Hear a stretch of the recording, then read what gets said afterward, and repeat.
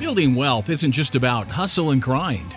Every day, huge deals are being made. Businesses and properties are changing hands, and a small group of people are making quantum leaps forward. If you want to be part of that small group of people, then this show is for you. Now, here's your host, Jim Oliver. Before we jump into today's show, we have some exciting news to share with you. Our brand new online community platform is now live. Get access to free on-demand in-depth training courses on topics like infinite banking, cryptocurrency, real estate investing, and much more. Just go to community.createtailwind.com.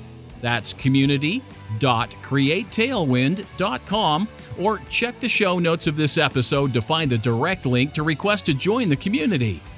Now, on to the show.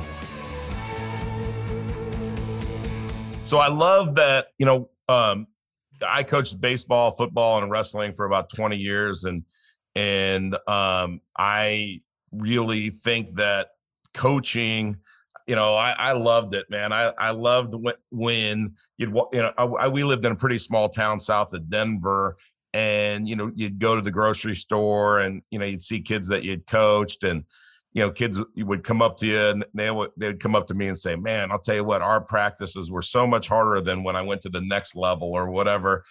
So it was like, I was prepared for that, or, hey, you told me that if I didn't learn the plays, I wasn't going to play or something. And you made, whatever it is that you made some change in them. And coaching is, I think, one of the most rewarding jobs that you can have. There's very few of them that are highly paid rewarding jobs, right?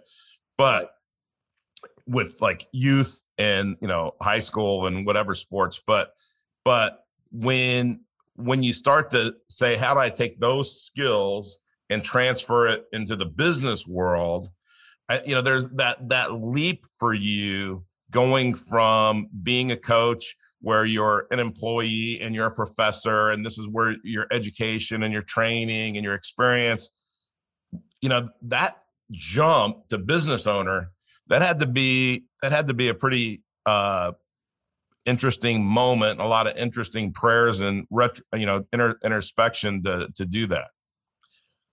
Well, here's what I would tell you. The skill set that we learned through teaching and mainly coaching, I think it's a combination of both. I don't see this as through as many teachers as I do through teachers and coaches, but the skill set of being able to deal with a lot of different people from different socioeconomic backgrounds is a very valuable skill set. Being able to communicate and deal with people, and it can be monetized in big ways, as you well know. And so when I transitioned into business, going out and dealing with people at the Lowe's stores and things like that, whether it be management or the person on the floor or whatever, was pretty easy. I enjoyed that part. The tough part, the main lesson that I learned from starting the Lowe's business was, partnerships. Partnerships can be tough at times. And so we had a 4-person partnership. It was my brother and I, and then a husband and wife. And we were all friends and still are today.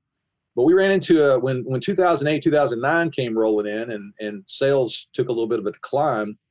And none of us were using this money to live with. It was all extra. We all had income coming in where we could, live normal lives. But we were trying to obviously build it up. And so we started assessing the time we were putting in. And we made the determination, my brother and I did, that we could take on a little bit more of the burden, especially the administrative stuff. And we had hired 2 people to work for us. And they happened to be relatives of the husband and wife. So when it came time to make some business decisions as far as cutting back maybe their hours and us taking on more of the burden to keep, to make our time investment worthwhile, they wanted nothing to do with that. And so it became a dilemma. What do we do? I mean, there's, 2 want to do this and 2 want to do that. We're partners, and we couldn't see eye to eye. And this went on for about a year. And so that was why my brother and I eventually just decided to step away and allow them to go ahead and continue. And like I said, we remained friends, and it was a great lesson as far as partnerships goes.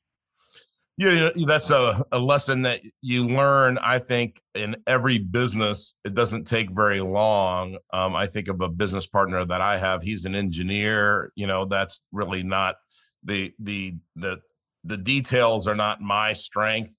And you could, there's times where he wants to go this way and I want to go this way. And, to be a good partner, you either have to get to here somewhere in the middle, right? Or you can't be partners. And it's interesting because being in partnership with somebody, you're really in a relationship where you're going to be challenged at times, just like any relationship. You're going to have hard times. You're going to have good times. But that not making sure, it's kind of like in your marriage, you got to make sure that the relationship is never in jeopardy, right? So you can argue, you can disagree, but as long as you can communicate about it, and sometimes you get your way and sometimes you give in, I think that makes a good partner. But those are things that you learn also kind of in coaching and sports.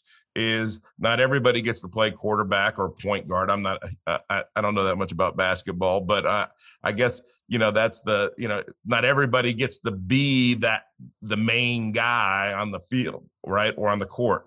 That's an awesome point. And it goes back to, my brother and I, we were making a decision based on business and trying to eliminate emotion. Whereas our partners, they were emotionally attached to the people they had hired because they were relatives. Yeah. So they couldn't distinguish. So as a coach, there were times when I had players that I really, really liked. They were really, really good kids. Yeah. They just weren't getting to play as much. And I could not allow my emotions of liking them to put them on the floor and take somebody else's spot that deserved it more. It's about, my job was to win basketball games. And so, I always put the best players in the best positions I thought they needed to be in. And, the emotion has to stay out of it. It has to be that way in business too. But, D, one of the reasons that I coached wrestling, and I loved coaching wrestling because you never have to make those decisions, is those decisions are made for you, right? If you got two wrestlers and one guy thinks he's better than the other guy and he doesn't think he's, that's fine. No problem. We can solve this in less than 10 minutes. Right. Exactly. This is going to be solved. There's not going to be a question. And you know what, if you think 2 weeks from now that, that you still aren't getting a fair shake, we'll do it again. Right. And you just have them wrestle. Even though I coached basketball, wrestling was very popular, very, competitive at our school. Yeah. And I have maintained friendships with at least 3 former wrestlers from our school. Really, really respect, that experience was very good for them in high school. Yeah. Here's the key to success and the key to failure. We become what we think about. Now let me say that again. We become what we think about. Once again, thank you so much for taking the time to hear what was shared on today's podcast. If you are looking to discover new wealth building strategies, then go to community.createtailwind.com. That's community.createtailwind.com to join our free online community and get access to free courses and in-depth training videos designed to help you build wealth and break away from the herd. Click the link in the show notes to access the community today. Thanks again for listening.